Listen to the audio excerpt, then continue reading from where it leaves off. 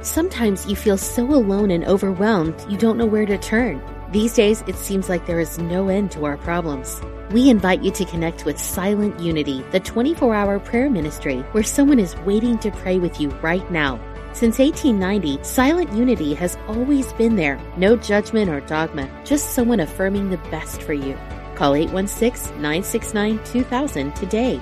You can also connect online at unityprayervigil.org. You're listening to Unity Online Radio, the voice of an awakening world.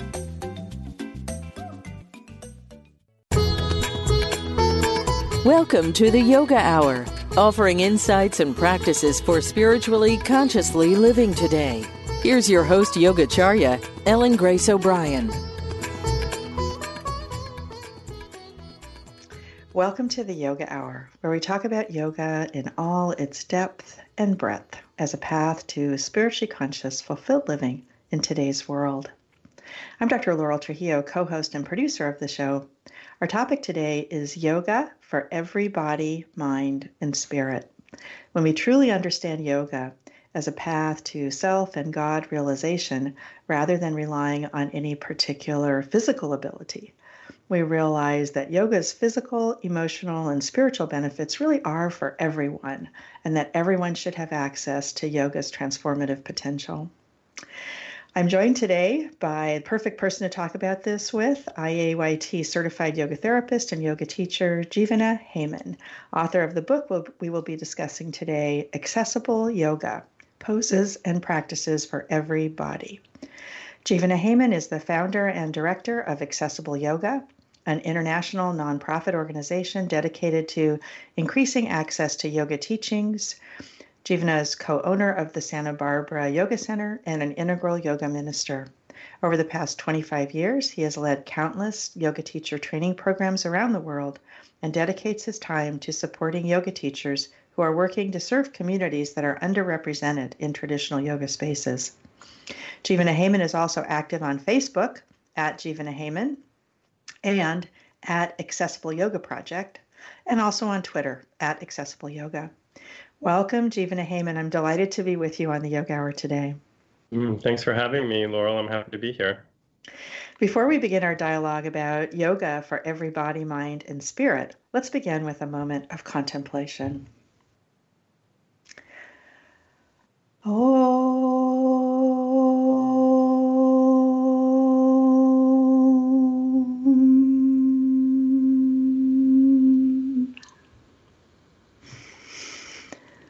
So let's begin just by bringing ourselves fully present. So wherever we are and whatever we're doing, just bring your attention to your body in space. Feel your body as it touches all of the surfaces that may be supporting it, whether you're standing, walking, sitting, driving. Just feel your body in space. And then bring your attention to your breath and just notice as you take a fully conscious breath, as you inhale and exhale. As you inhale, feeling the belly soften and expand and the chest raise. And as you exhale, feeling the chest and body and belly relax. Feeling the cool air entering the nostrils on the inhale and the warm air flowing out. And as we rest here, right where we are, here is something to contemplate. Writings about the New Year by Paramahansa Yogananda, taken from Inner Culture in January of 1937. The new year has come to greet you with new hopes, new determination, new will to achieve, new activities. In the temple of the new year, renew your reverence for the unlimited hidden power of God within you. The trails of trials and the yawning chasms of woe have been left behind in the dark night of the past. Now you are entering the daylight of a newborn hope of the new year. Cast off the coil of the decayed thoughts of past years. Be reincarnated into vital living of the new year. Let every day in the new year become a step upward on the ladder of your self-realization. Make every day of the new year a better day than the previous one, for greater effort to succeed in business, family happiness, and increasing the ever-new joy, contact of God in meditation. The old year has gone, but the new year is full of treasures for you to use.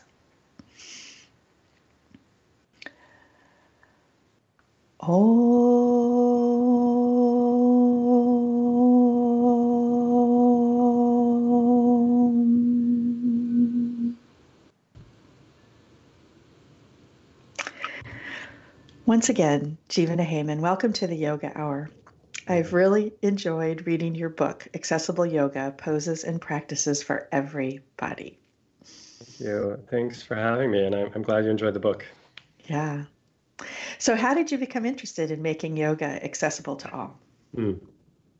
Well, I was actually living in San Francisco in the early 90s, and I'd come out as a gay man and was surrounded by friends, who had HIV and AIDS. And so I was really mostly working as an AIDS activist at that time, demonstrating and really trying to raise awareness around HIV AIDS. And the political conditions at that time were not really great, so there wasn't a lot of attention being given. So I was kind of this angry young guy. And then I found yoga for myself and realized immediately that I wanted to bring yoga to my friends with HIV and AIDS. So that's what I was interested in when I took teacher training. That was the goal, actually, was to try to figure out how can I share these practices with people who are sick or dying. Because at that point, so many people were dying. I was volunteering at an AIDS hospice, and it was just unbelievable what was happening. Yeah. Mm-hmm. Yeah, I was actually really touched by that part of your story, because that's actually where and when I was getting my medical training. So I was at UC San Francisco from 84 to 88, and then at UCLA from 88 to 91. And so I lived through that too, when, we just saw so many young people dying of, and just tremendous suffering. So I was touched by that. Actually, that's really the point, isn't it? I mean, there was so much suffering, and I saw how yoga was really focused on that, relieving suffering. And that was really, really compelling to me. It was helping me personally, and I thought, wow, this could be really useful for people. Obviously, I'm not a doctor, so I couldn't do more than that, but at least I could share yoga. Yeah. Oh, for sure. So fast forward to now, and your book is being released. And what led you to write the book at this time? I'm not sure. I think I'm just a yoga teacher at heart, and I'm looking always at how can I share the teachings as widely as possible. So I use every format I can find, and mostly I lead yoga trainings for to train yoga teachers. But I thought it would be great to try and offer something for the general public that people could use, especially people who aren't interested in going to a yoga class or might be intimidated by that idea that they could use something at home. So a book felt like a good format for to begin a home practice or encourage people to practice on their own. And also I really wanted to offer something to balance out the kind of maybe the misconceptions about yoga and just offer different ideas and images of what yoga can be. Mm-hmm. Yeah, no, I think that's one of the really wonderful things, about the book is, the photos that you have of people, and you really, what's the quote that's on the front? Because I thought it was great. It was, it's the one about removing fear, because I guess it's from the inner part of the book, but, how it is a fearful prospect for people if the image of yoga that they have is, some very thin, very flexible person who's on the, cover of a yoga magazine that you see in the grocery store, and your first thought is, I can't do that. That can't possibly be for me. And though, so, the um, goal of this show is pretty much the same, is making yoga, broadening people's understanding of what yoga is, that it really is way, way more than just the, what you see in the line in the grocery store. I know. It's really, I think I'm still an activist actually at heart. I'm, now my activism has shifted more to maybe to yoga, but just I feel strongly that that's not right. It really upsets me to see that kind of, like I said, a misunderstanding or misinterpretation of yoga as being only for the physically fit and strong and young and thin. And it's really concerning to me, because obviously, I mean, as you know, it's a spiritual practice, and that's by definition universal. So how can we have a universal practice, but it only can be done in a certain way? It just doesn't make sense. It doesn't make sense. Absolutely. So in the book, you write that you worked teaching yoga for the Dean Ornish Heart Disease Reversal Program. And when I think about that program, it's always really interesting to me to realize that what people remember from that is the very low-fat diet. Mm-hmm. And that's pretty much all that they remember. That's what was written about, in the media and all, which, that's fine. But, it actually had yoga, as part of it, and also this very strong emphasis on support groups. Yeah. And in fact, I've studied with Nishila Joy Davies, so I'm aware that the two most effective parts of the Ornish program were actually those parts, practicing yoga and participating in the support groups. So you write that those two things, yoga and community, became the theme of your work. So how do you, or did you, integrate these two aspects, yoga and community? Well, that's great that you studied with Nishila too. She was one of my main teachers, and she created the yoga portion of the Ornish program, and really inspired me. And I mean, the whole program was such a great, I don't know, coincidence or something, where I had this desire to bring yoga to my community, and I had an opportunity to work with him and study with Nishila, and they showed me how they were doing it. They were bringing yoga into a place where normally it wouldn't be, and into the medical system, and doing it in such a powerful way. And I agree. I working with them, I saw that the yoga and community building were the key elements to the healing that was going on there, and it was remarkable. His program is really based on yoga, and it's such an incredible thing. It's like, here we have the number one killer of people, heart disease, and there's this amazing research showing that yoga can reverse heart disease. It's just it's incredible. Mm-hmm. But I think I saw their work, focusing on accessibility in many ways. There's a lot of adapting going on, so that really inspired me. And also, like you mentioned, the community part. He had these support groups that would go on, and so. Actually, when I started my HIV/AIDS classes in San Francisco too, we brought in that support group component. And so we would have longer classes that would start with a discussion. And often sometimes it would just be checking in, see how people are doing. And sometimes I'd bring in yoga teachings. We would read the Yoga Sutras of Patanjali or the Bhagavad Gita, or a quote or something, and just try to bring up these concepts and talk about them in a practical way. And people really enjoyed that, and it actually helped me. I saw how it built a stronger container for the practice. People felt more committed to coming when they got to know each other. Yeah. And over time, I saw that people would come to yoga for their friends, basically, to see each other, Yeah. Yeah, that's great. Yeah. So you ask an interesting, what for me was an interesting and painful question in the book, which is, who deserves yoga? Mm-hmm. Who deserves yoga? It obviously was interesting just to think about it. I hadn't thought about it in that way, but also painful to me because, of course, my answer is everyone deserves yoga, absolutely everyone. And yet I see and know that there are so many barriers to everyone having access to yoga because of this limited understanding, of yoga as just this physical practice. And that is, that's this pretty big barrier. If you don't feel that you can do these, pretzel poses and you're not a thin person and you don't have spandex, is that something that, you can see for yourself? And so In order to surmount this barrier, you begin with a definition of yoga as a spiritual practice that can be used by anyone at any time, if you know how. Mm-hmm. Yoga is a path of self-exploration, self-study, and self-awareness. So I just thought that was great. Right at the beginning, toward the beginning of the book, you mm-hmm. talk about yoga as the spiritual practice, and that really is for everybody. So can you expand on that? Say more about that.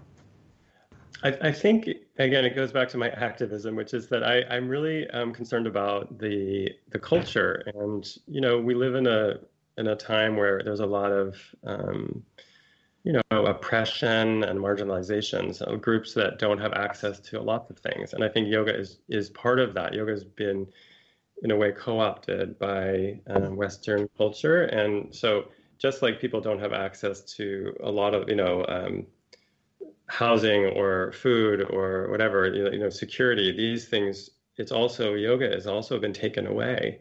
And I think you can't talk about one without the other, that just the culture itself.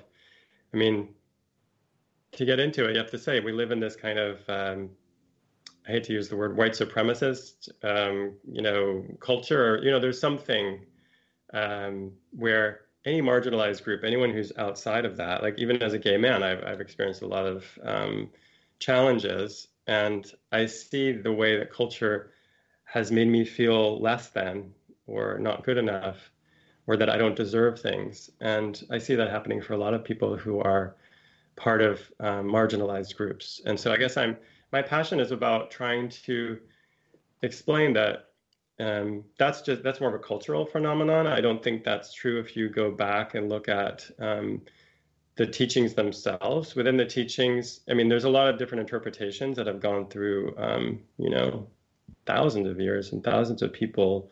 But the teachings themselves, I think, are universal. And I guess that's what I just try to connect to, is that these universal concepts, that everyone deserves to have peace, and that peace of mind is available for us if we know how to practice, and that a physical form is not the key. In fact, that's the other thing I find. There's a real disconnect between understanding.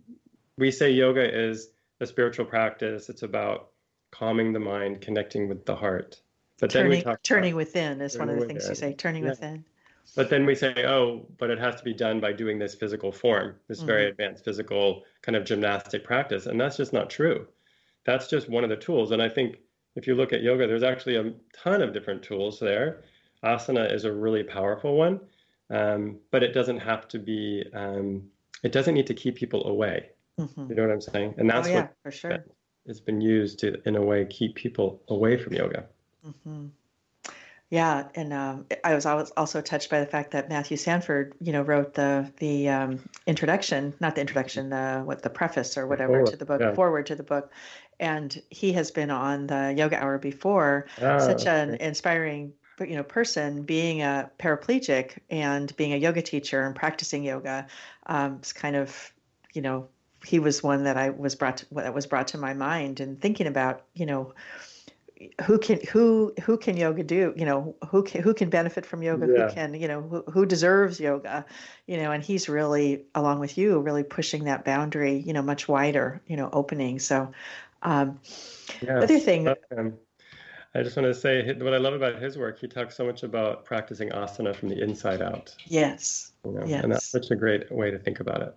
Yeah, absolutely.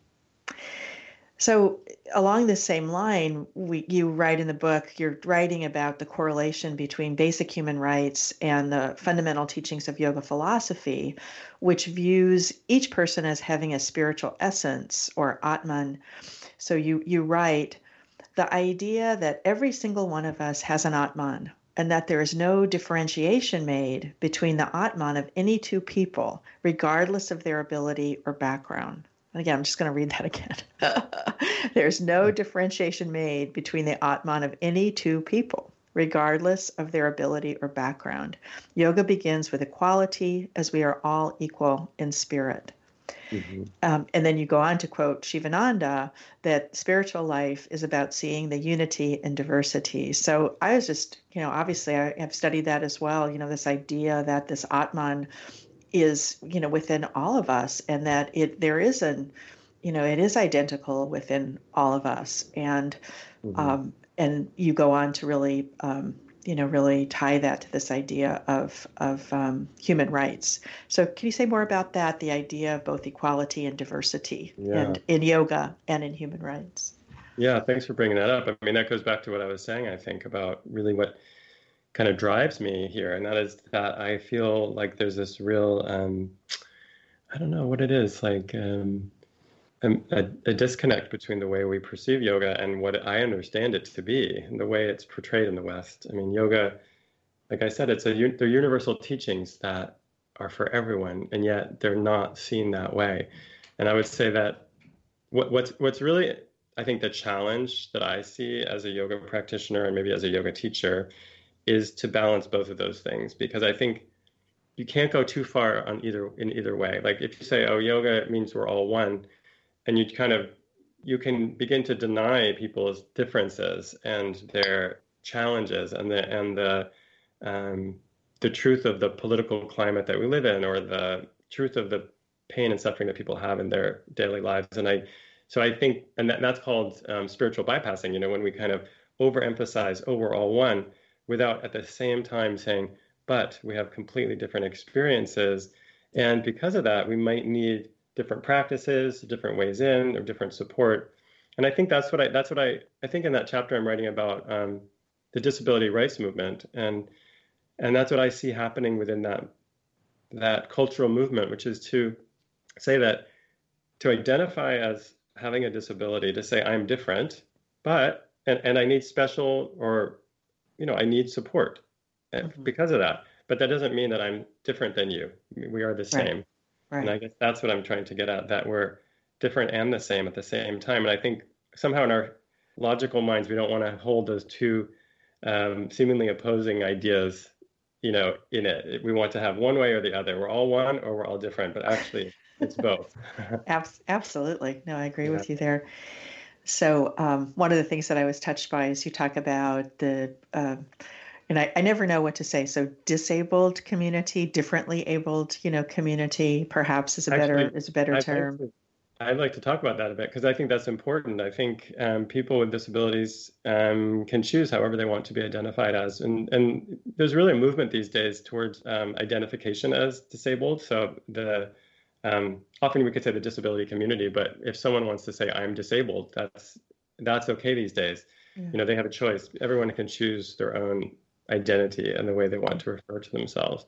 I would say things like differently abled are not really that helpful, because in a way that's kind of denying the truth of people's challenges. Yeah. Having a disability. Most people want to just say it, right. to claim your difference is actually healthy, I think. Yeah, has a power to it. Yeah. So the those with disabilities, then you talk about as being the largest minority that there is, which I thought was just I thought that was a great. Over a billion people in the world who identify as having a disability. That's almost, I think it's something like 1 in 5 people identify as having a disability. Wow, that's amazing. Yeah. But it's a very diverse community. I mean, that's the thing about it. The disability community is completely what we call intersectional, meaning that, every disability cuts across every, race, economic status, religion, everything, right? So it's incredibly diverse community. Therefore, there's not a lot of political power there, but there's a lot of people. There's a lot of people. So turning to karma yoga, which is one of the 4, main classical types of yogas. Karma yoga is the yoga of service, selfless service. It's a path of unity through selfless service. And then the other, just to mention briefly, the other 3 classical paths of yoga are Bhakti yoga, or the path of unity through love and devotion, Jnana yoga, or the path to unity through knowledge and study, and Raja yoga, the path to unity through meditative practices. So talking about karma yoga, though, this yoga of selfless service, what role do you see for karma yoga to bring our spiritual practice into the world? And perhaps particularly, what's been your experience with that?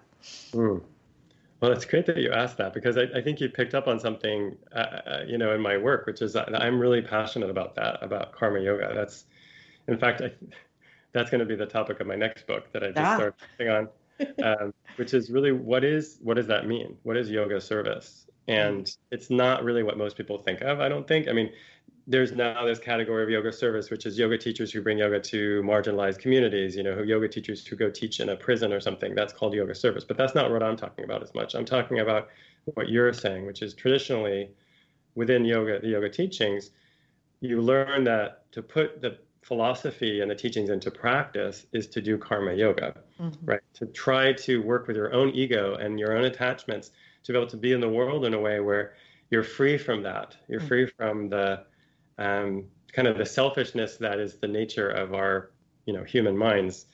And I think that to me is ultimate yoga practice, and maybe the most challenging one, but also the most practical. So again, there's a paradox there where it's the most challenging, but really the most practical, something that we're doing daily. And actually so many people are doing it and they don't realize that they're the yogis. Like I think of just so many people in service industries, teachers, caretakers, nurses, doctors, who just do so much service. And pretty much everyone does some kind. And yet they don't realize they're doing yoga, they're practicing. That's right. Yeah, exactly. And with that, by loving people and taking care of them. Yeah. Exactly. And with that, we've come to the break. You're listening to the Yoga Hour with guest Jivana Heyman, yoga therapist, yoga teacher, and author of the book we're discussing today, Accessible Yoga. You can find out more about Jivana Heyman and Accessible Yoga at their website, accessibleyoga.org. We welcome your comments and questions. You can contact us at yogahour@unity.fm. I'm Dr. Laurel Trujillo, producer and co-host of the show. When we come back from the break, we'll explore more about how yoga really is for every body, mind, and spirit.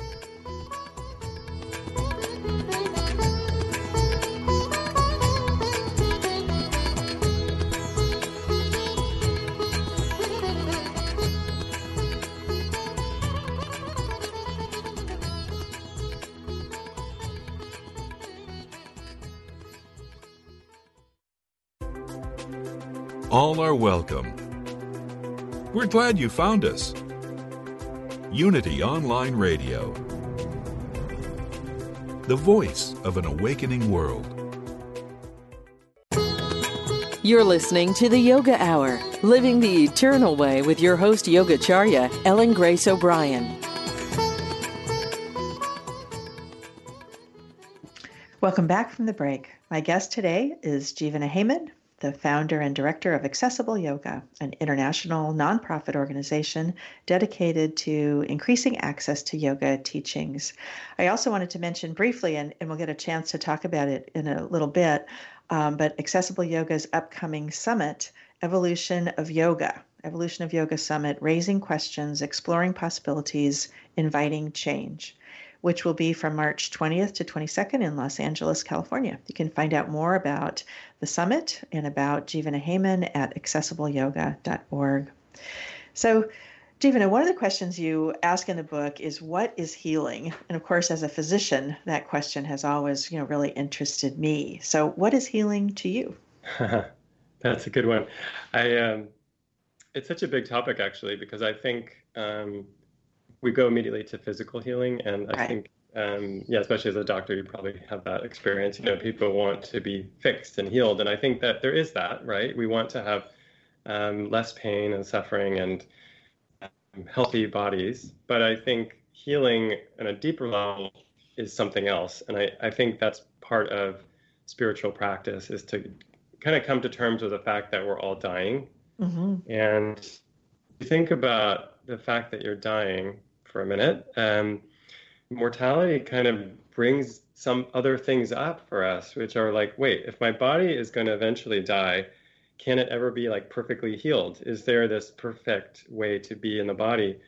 And maybe for me, healing is more about being at peace with my body and my mind, finding a way to be in this world and in this human form that is peaceful. And I think healing is more that to me. So it's a spiritual connection, and not just being identified with the body only. Mm-hmm. I think we tend to do a lot.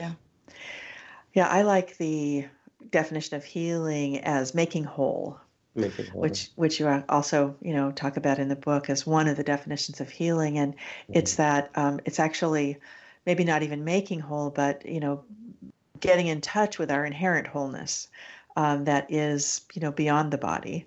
And, for me, because I know it's possible because I've seen it, is that people can be healed and obviously still die because we all are going to die. But it is actually really nice to be able to make that differentiation for people who are in the dying process or, getting close to the end of their life. And instead of feeling like, oh, it's impossible, I'll never be healed, is no, it's absolutely possible. And you can be healed, every moment, up until the last moment, is a possibility for healing. So yeah. In fact, I usually ask people when I talk about this, I ask, well, is death a failure? Yeah. And how that's a big one. Could that be? I mean, if we're all going to die, right? How could it be that illness, disability, or death, any of those things are some kind of failure? And I think that's again a cultural thing. I think where we've in the West we tend to see that as a failure of some kind, and it goes back to what we talked about originally, that we all share this essence, the Atman, our heart. We all share that heart, and that is whole already. That's what I love about yoga. It's actually a very positive practice and philosophy. If you look at the sutras of Patanjali, I mean, yoga is presented there as like it's quieting the mind to connect with the wholeness that's already you, right? It's about getting in touch with something that you already have. It's not gaining anything. It's actually stripping away. So it's not like you do something or get something to be whole or to be healed. It's to connect with yourself. So in fact, that's what enlightenment is actually to have the mind totally peaceful, right? And to be completely connected with your true self. Absolutely. And, yoga holds that out as a possibility for everyone, which is great. Yogananda was great in that way. I won't get the quote exactly right, but, he would say, the same, spirit, the same God that is within me is within you, and anything that is possible for me is possible for you.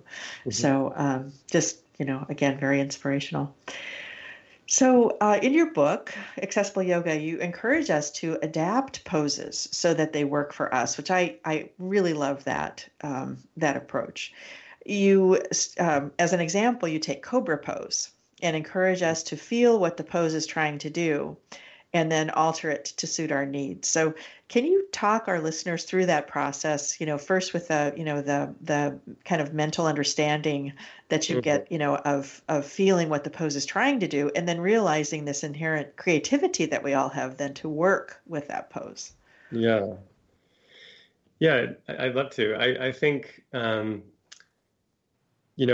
where people get stuck here is often thinking that there is one way to do a pose, and we look at images and we think, oh, I need to do it like that. And instead, I mean, I think as a teacher, my job is to help people see that there's an underlying benefit or purpose to a practice like Cobra. So Cobra pose, or even worse, if people look at a picture of someone doing like a Cobra pose and say, oh, I'll never be able to do that. So why even try? Because it's not going to look like that one, Yeah. In fact, most pictures of Cobra is not something that most people should be doing. You know what I mean? Like a lot of the imagery that we see is actually quite dangerous. And to be honest, I mean, some of those extreme people who are doing those extreme practices are getting injured, and that's coming out more and more. That hypermobility is actually a problem in yoga. It's not helpful. Right. So I think we need to change our understanding of what asana is. And asana is really, in my mind, it's about using your body as a spiritual. Use my body. Jivana, you're breaking up just a little bit. So why don't you turn off the video, just because that'll free up the bandwidth, and just say what you said again. I say that asana practice. We can learn how to be in the body in a comfortable way, so that we can calm the nervous system and quiet the mind, and then connect with peace that's there within us. So it changes the reason that we're doing asana, I think. Instead of achieving something that feels competitive, we're using it for our own, whatever purpose that is. It could be to be stronger, to be more flexible, to be more comfortable in the body. So I think of Cobra, you asked about that. Cobra pose to me is great for expanding the chest, strengthening the back, helping with posture. And I think, so for me, I would use that pose to work on posture, especially if you're sitting at a desk or in a chair of any. We tend to slouch and have a lot of flexion in the spine. And so Cobra, for people that don't know what it is, it's a kind of a deep back bend where the spine is bending back and the head is lifting up. So I would suggest, if you want to try which is normally done like in a lying, like face down lying position and raising up the, the back and shoulders. So yes, right. So it's normally done on the floor, the belly down on the floor. People put their hands down on the floor and press their head up. But what I would say is just to focus on the spine right now. Notice the position of your own spine and see if you can first exhale and just connect with that. Connect with how it's feeling at the moment, really settling and grounding. And then as you inhale, see if you can lengthen the spine. Just feel the body getting taller, the spine lengthening. And then do that one more time. So exhale, really grounding down to wherever you're seated. And this time, if you have the space, you can inhale, lift the chin just slightly and feel the chest expanding, shoulders opening to the sides, creating length in the spine, especially in the front of the body and the chest. It can be a very small movement that maybe people around you can't even see. And then notice how it is to breathe there for a moment. How does that feel in the body? To take a few breaths, and what happens as you're breathing? What is the connection between the breath and the movement in your spine? And then as you exhale, you can relax back. Another thing I like to do. That felt great to me.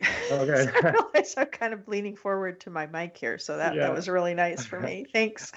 Yeah, I would say you can also take it one step further, which is that you can practice just in the mind. So, if people want, maybe later, you can think of a pose that you like to do or that you see a picture of, and you can actually close your eyes and picture yourself doing it without actually moving the body at all. And that's it's actually the most powerful and most subtle way to practice yoga is just mentally to do it. But it really takes a lot of mental focus, which can be challenging. Mm-hmm. So you give obviously lots of ideas in the book about how to make yoga more accessible. And one of them is the use of props. And I really wanted to talk about this with you because I feel like some people in some studios really sort of look down on the use of props. Yeah.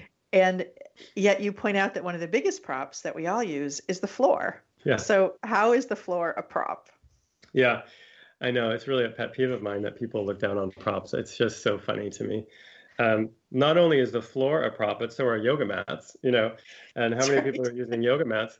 Exactly. The floor is the most common prop that anyone's using. We use it for stability. We use it to create pressure and massage on the body in different ways when you're practicing on the floor. A yoga mat we use to create traction, and resistance.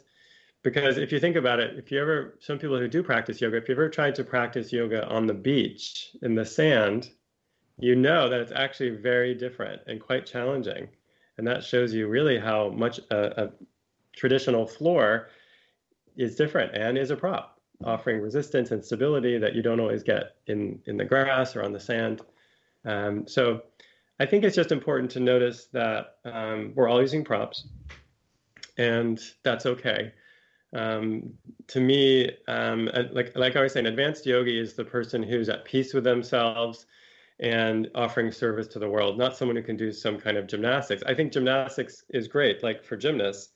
I also think advanced asana is wonderful if that's what you're passionate about, but I don't think that's what asana definitely is. And in fact, one thing I would say about it is to think about adapting the pose to your body rather than adapting your body to the pose.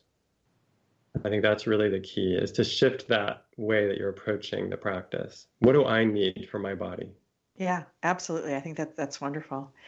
So one of the ways that props can help us is that they raise the floor.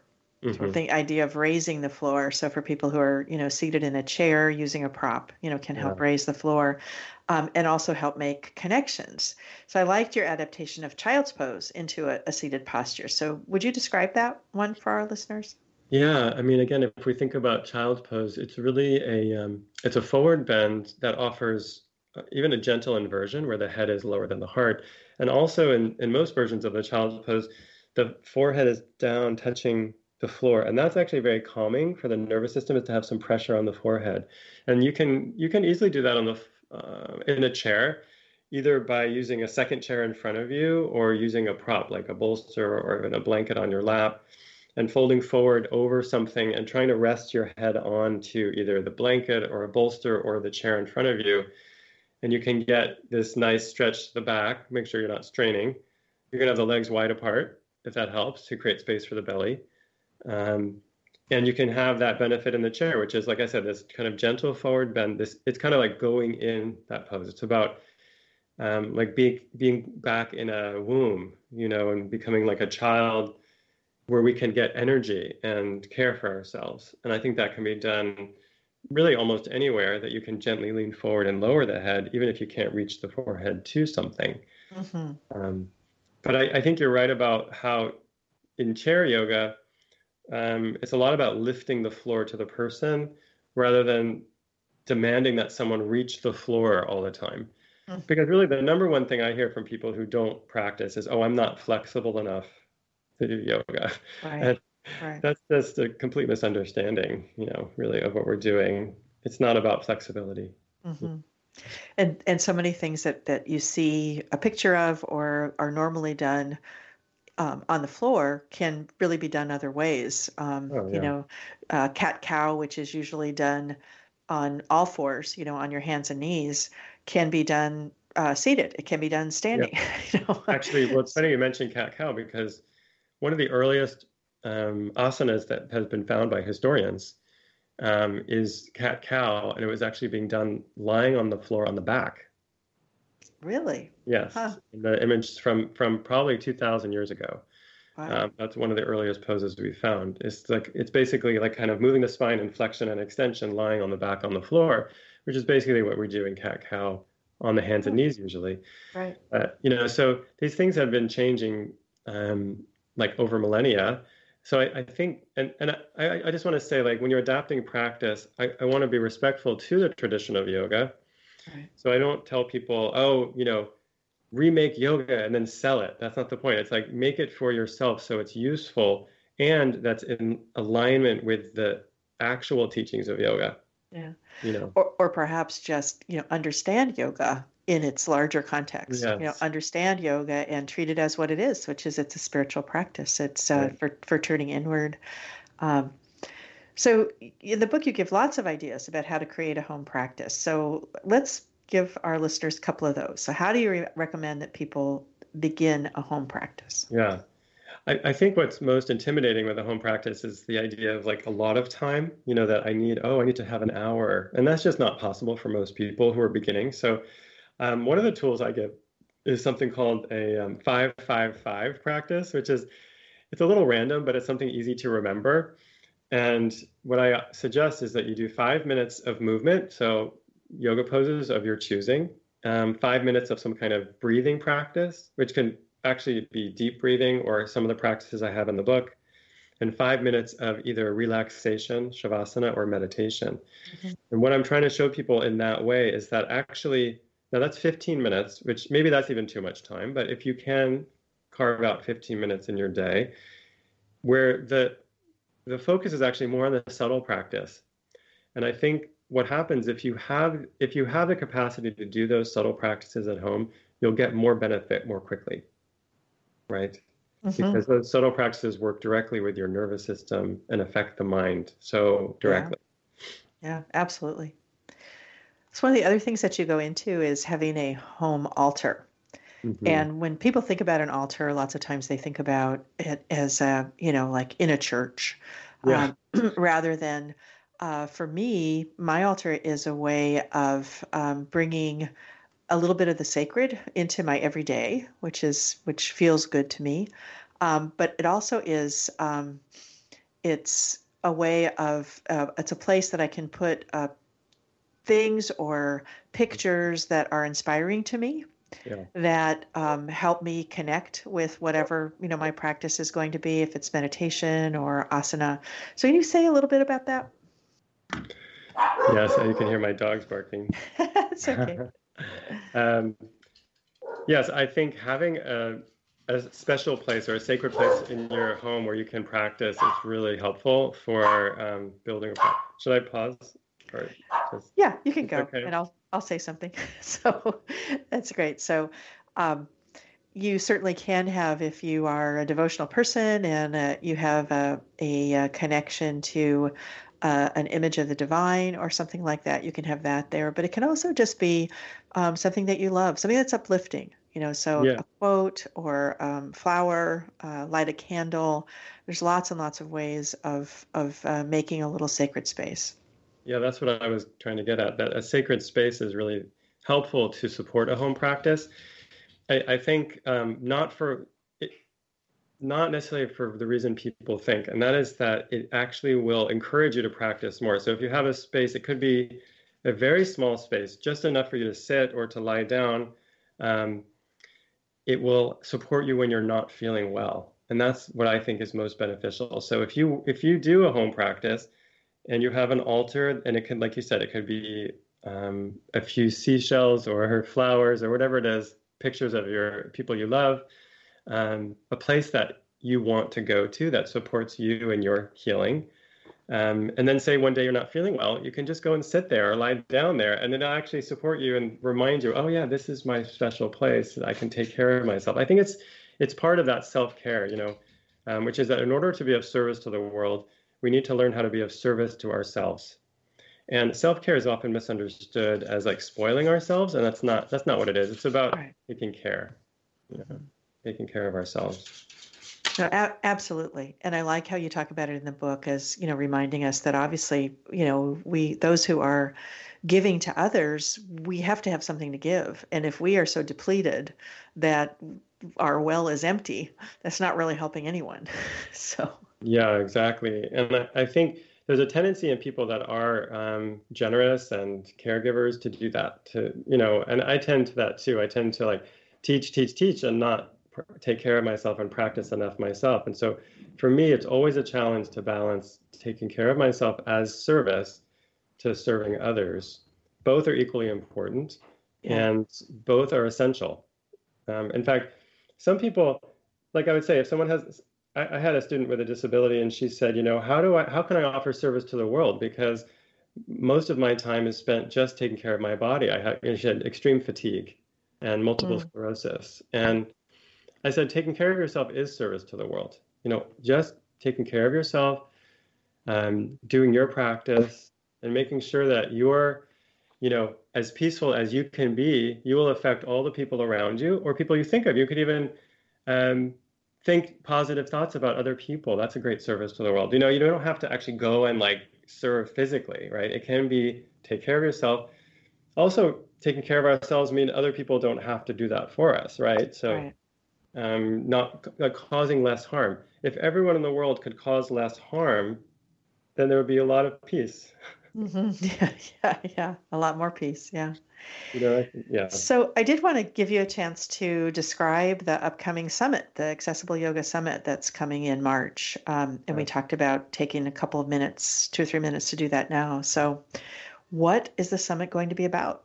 Well, you mentioned community building in the beginning, and I take that very seriously as my practice is to build community within yoga. And I often tell yoga teachers to do that, to connect with each other. And so I've tried to do that as an organization with our nonprofit Accessible Yoga. We're reaching out to the Yoga Service Council and Yoga Alliance, which is a very large yoga organization.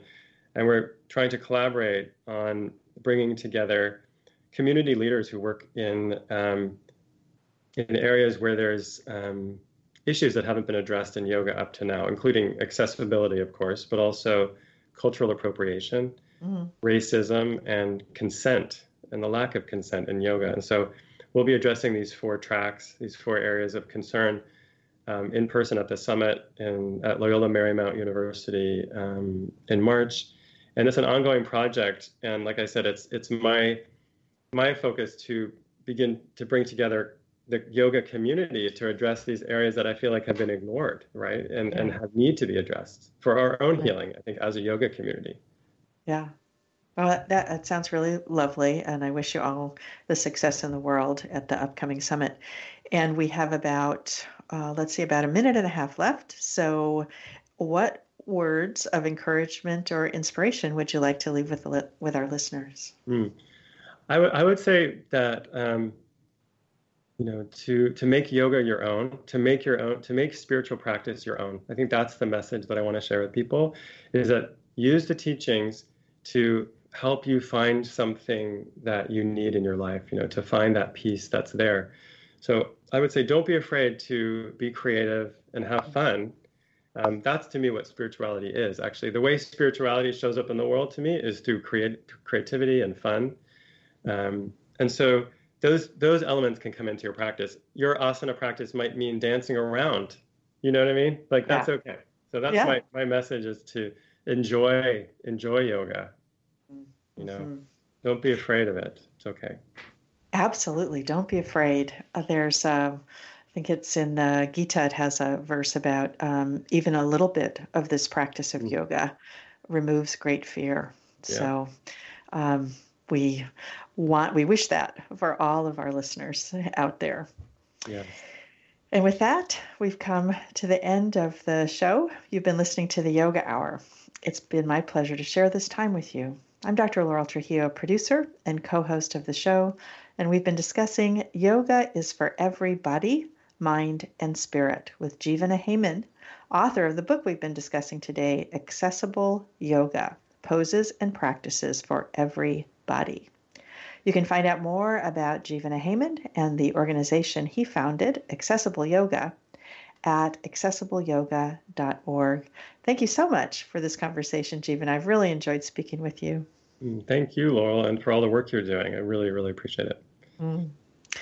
Join us for our next program next week, when my guest will be teacher and author Gunilla Norris for a conversation titled Inviting the Silence, a Doorway to the Power of Kindness.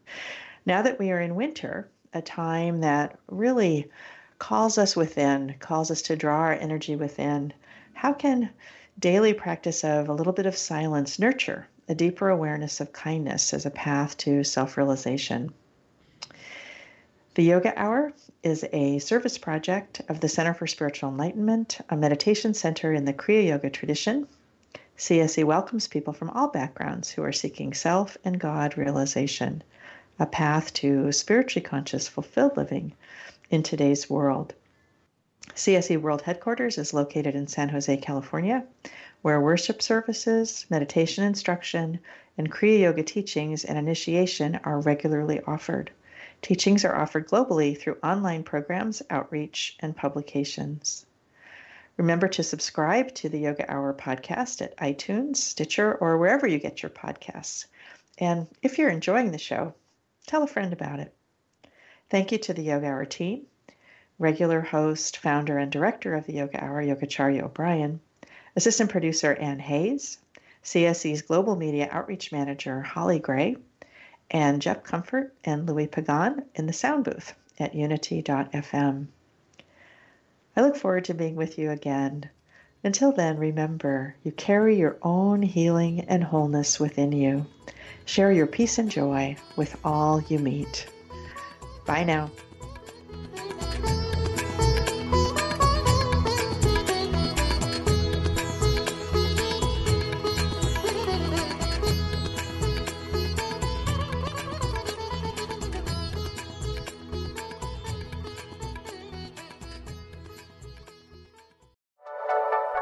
Thank you for listening. This is Unity Online Radio, the voice of an awakening world.